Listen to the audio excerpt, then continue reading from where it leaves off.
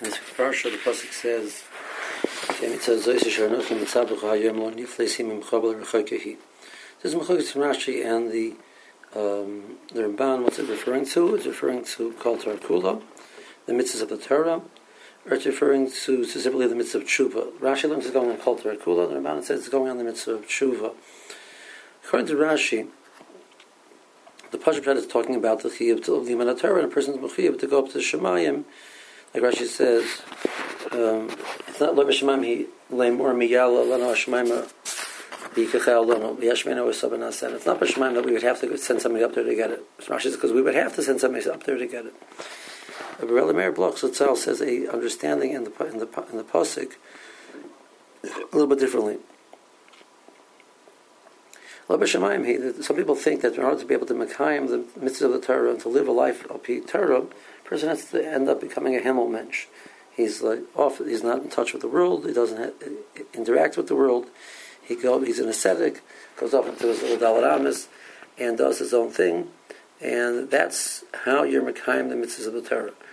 When there's a social gathering, you're not involved because you might say lashon hara, you might hear lashon hara. You're very careful to interact with people because we're about kashrus. People are going to cause you to do bittul Torah, so you end up becoming this hermit. You can't eat too much in this world because taibas adam hazeh, tanui adam hazeh, etc. And that's where it is. So the pasuk says it would be in Shemayim. If that would be the way the Torah is worth it, and a person would be mechuyev to go up to Shemayim to get it. But the truth is, lo b'Shemayim. That the Darchei Torah, Darchei Noyam, the Torah gives us the blueprint. The Torah gives us the plan of how to use this world in a way where we can benefit from this world in the way which we're happiest. I've said this other times that the people think that the Yetzer Hara comes to a person and says, "Listen, forget about Olam Haba. Here's Olam Hazeh." So Yetzer Hara is very happy the person should have Olam Hazeh as long as he doesn't have Olam Haba. The truth is, many times Yetzer Hara's goal is really to destroy the person from Olam Hazeh.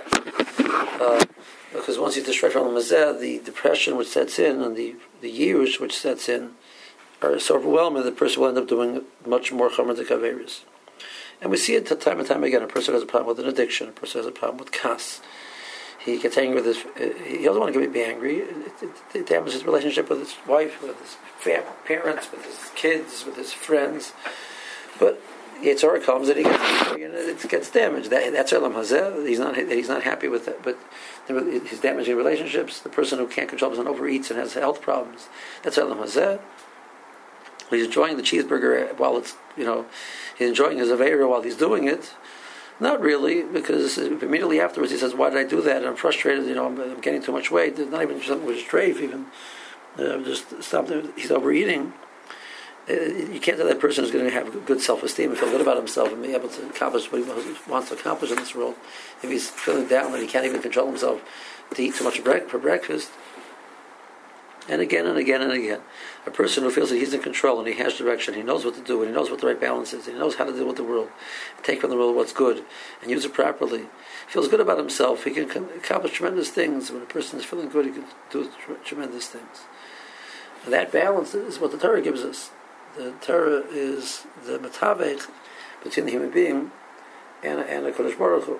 It's what creates that balance. It creates that way of the understanding the different things to do, and appeal the das of the Torah. We decide what's proper to get involved in this world, what's not proper to get involved in this world.